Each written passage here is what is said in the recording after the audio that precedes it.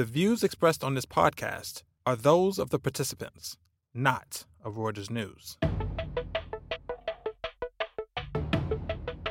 The four-way global M&A battle involving big media personalities and cricket takes a page from American football. These are the topics we'll be discussing on this week's edition of The Views Room, a weekly conversation among Breaking Views columnists about the ups and downs of the world of finance. I'm Jennifer Saba. So there's a big old-fashioned fight going on for parts of Rupert Murdoch's empire.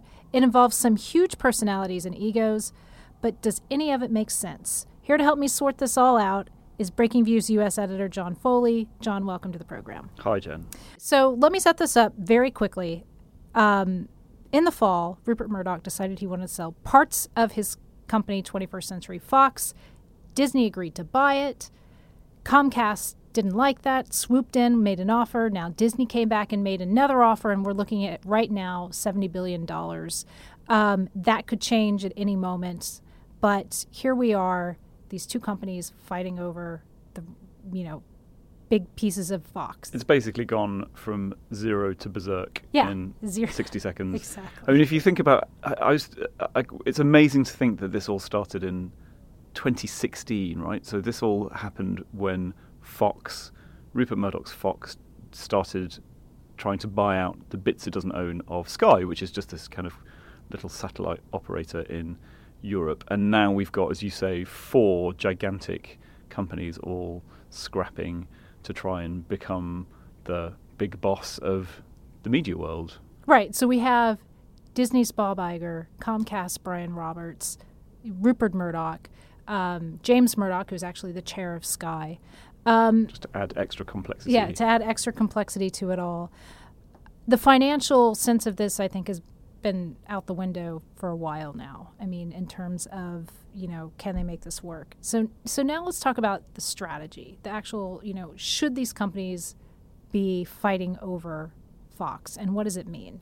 Well, I think one of the things that again, there's so much about this whole merger fight that is alarming, but when you think about just the numbers that we've gone through just in the last few days, so we had, we had Disney offering $52 billion for bits of Fox, for the kind of international bits and its kind of movie studios. That then suddenly went up to, $65 billion, which is what Comcast was offering. And now we've gone up to $71 billion, which Disney's offering. Is anyone really thinking about strategy anymore? Or has it just become like when my dog sees a squirrel and just runs out in front of a car because it just has to have the squirrel and doesn't care what happens?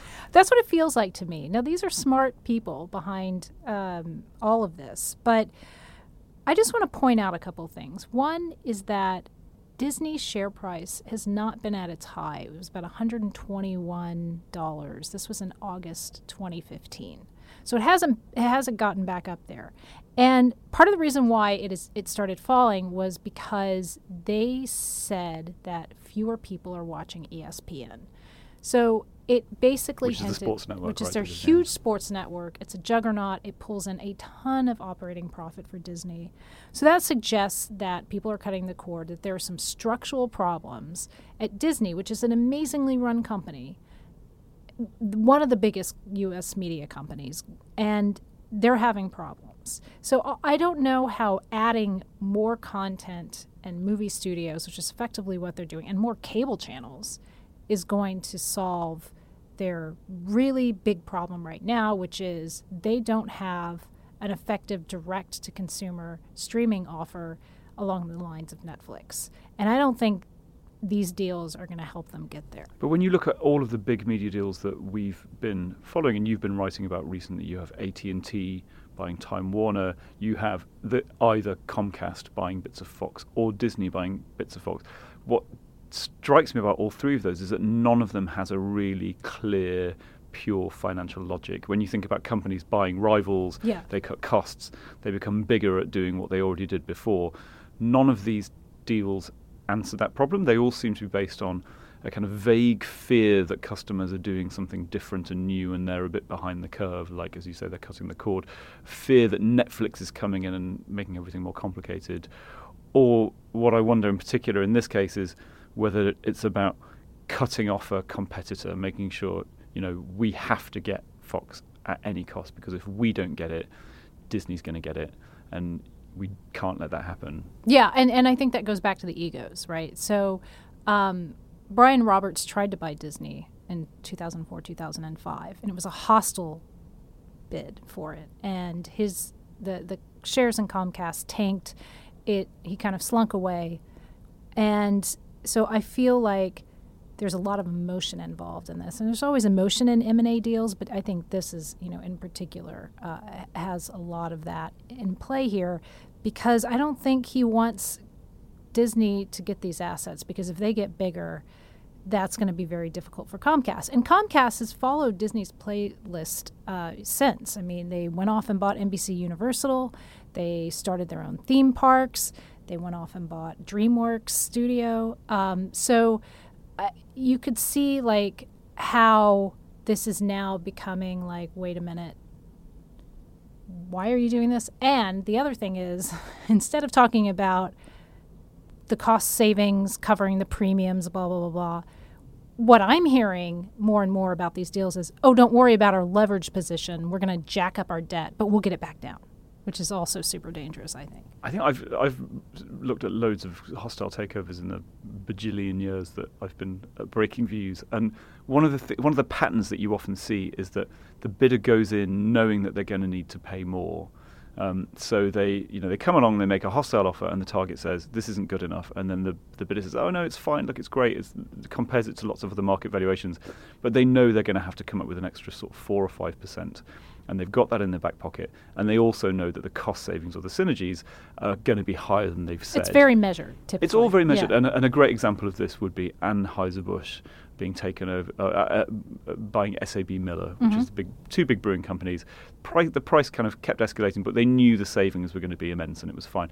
This is absolutely not that. That's what's so amazing to me, is that this new offer, the $71 billion, is like more than a third higher than what Disney was offering before. Like, that's not just they kept some change in the back pocket. That's that, common sense has totally left the building. And already, as you'd written, the cost savings really didn't look like they were going to be up to much. So, I mean, one of the things that also seems to be left in all of this is that whoever gets it, Comcast or Disney, they're going to be left with a huge integration that they're going to have to do. These things are never easy. In fact, when Comcast acquired NBC Universal, they were pretty frank about how difficult it is to integrate two different cultures. And we're going to see that problem, with AT&T and Time Warner, and we're definitely going to see it with Disney or Comcast, whoever assumes the Fox, FX and National Geographic cable networks and movie studios and whatnot. So they're going to be distracted trying to put this merger together. And, meanwhile, Netflix and Apple and everybody else, they're not involved in any of this bidding, and they're just going off and signing Oprah Winfrey and the Obamas and collecting a bunch of subscribers, and they keep on trucking. And these I'd rather have Oprah than Sky. You'd rather have Oprah than Sky? Give them the choice. I mean, if you're trying to get ahead in media, you sign the Obamas and you sign Oprah. Yeah. You don't pay a multi-billion-dollar premium for a company with very little overlap. Yeah. So, I mean, this sort of bodes like this is going to be a problem. Is this going to be the Time Warner AOL of our time? Well, maybe AT&T and Time Warner will be the AOL Time Warner of our time. I don't know. I mean, but I think, it's going to be very difficult for these companies, I think, to seamlessly integrate everything quickly. And at the same time, take on this whole new way of thinking, and they're going to have to cannibalize their own business. And, are they prepared to do that? This also makes me think that whoever wins this battle for Fox, the price they're going to pay is so high that the real winner is whoever doesn't win. You know what I mean? Yeah. If Comcast, if Disney ends up walking away with this, Comcast will have its revenge because Disney's going to pay so much. So much, yeah. They jacked up the price. They weren't going to let Disney just walk off with this, So, yeah, Rupert Murdoch really ends up winning in the end. Rupert Murdoch is always the winner. All right. John, we'll be following this. As we say, stay tuned. India's Premier League is starting to take on the form of some of the top sporting franchises around the world. Hallmarks like flashy games, tippy player salaries, and increasing sports rights costs are basically happening. So I have on the line Una Galani from Mumbai to walk me through this. I don't know anything about cricket, but maybe you can talk about how this is just a rising sport and it's starting to take on the form like the NFL and soccer and whatnot. Sure, Jen. It's great to be here. All you really need to know is that cricket is like religion in India. Like football is in the United States. Exactly. And what they've done here is we've got a 7-week long annual tournament, which is now in its 11th year, and it's held in the hottest, most humid, sweatiest months of the year. And top players are now coming in from around the world to compete in this. It's a fast format of cricket. It's called 2020, but essentially it means that the matches last about 4 hours instead of a full day or a week as they would in the international test format. And what's really amazing is that, the tickets for these tiny seats in these like alcohol-free stadiums, they start from around $30. That's not cheap in a country where about a fifth of the population, live below the poverty line. But and one of the things that jumped out at me is just like how many people tune into these games. I mean, you had a staggering statistic in your recent column about 450 million people tuned in to watch the competition.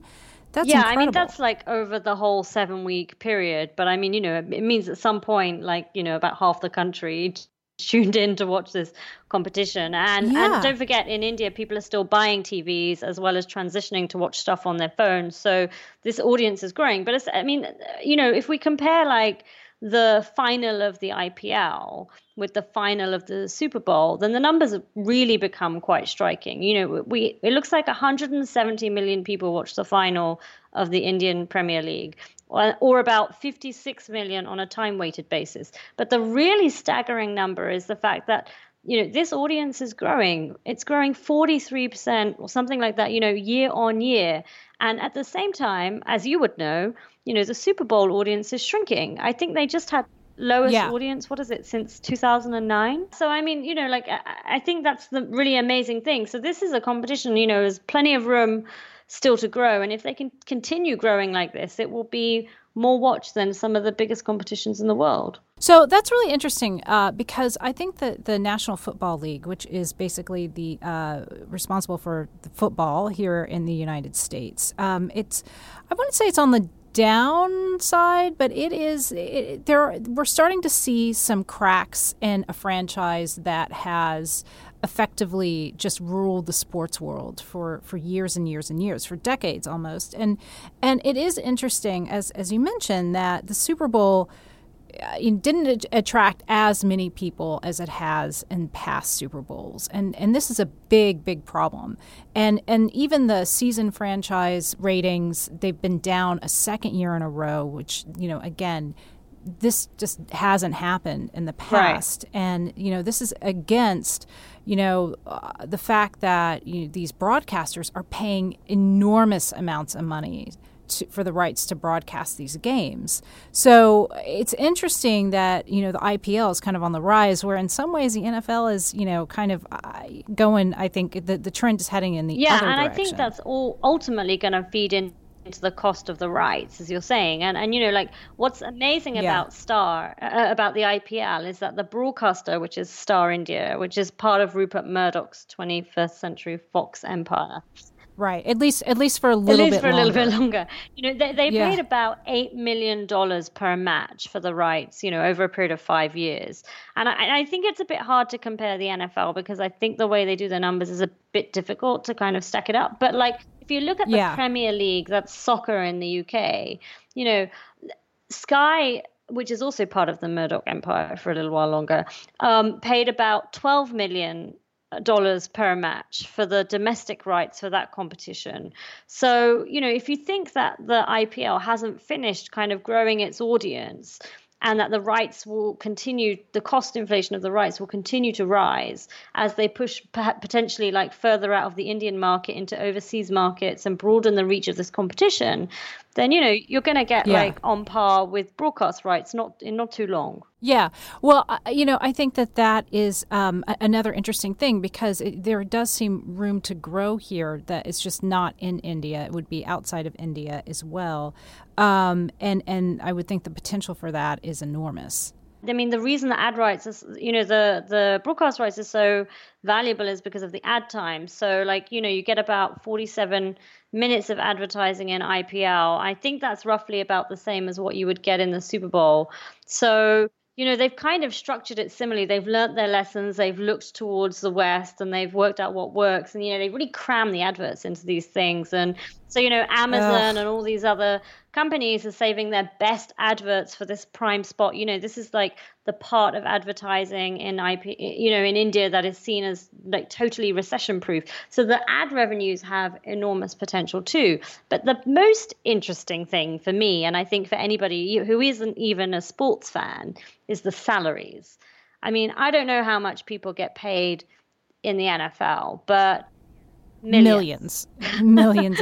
Well, the most expensive players in the IPL are getting paid the same amount. So Virat Kohli, he's the Indian captain, and there's also another guy who's an English all-rounder called Ben Stokes.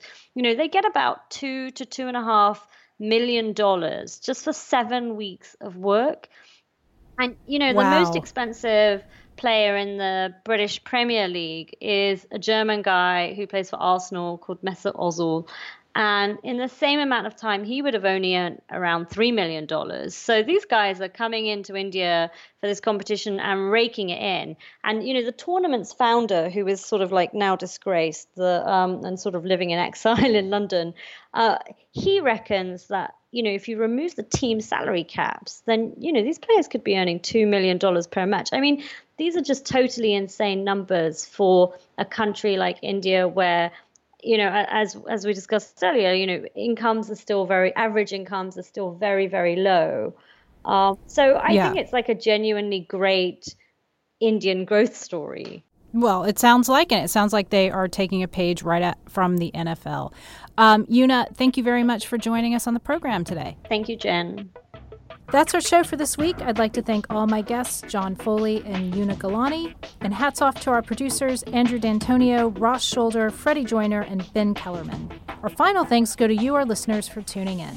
Check us out every day at breakingviews.com and subscribe to The Viewsroom on iTunes. Don't forget to tune in next week for another edition.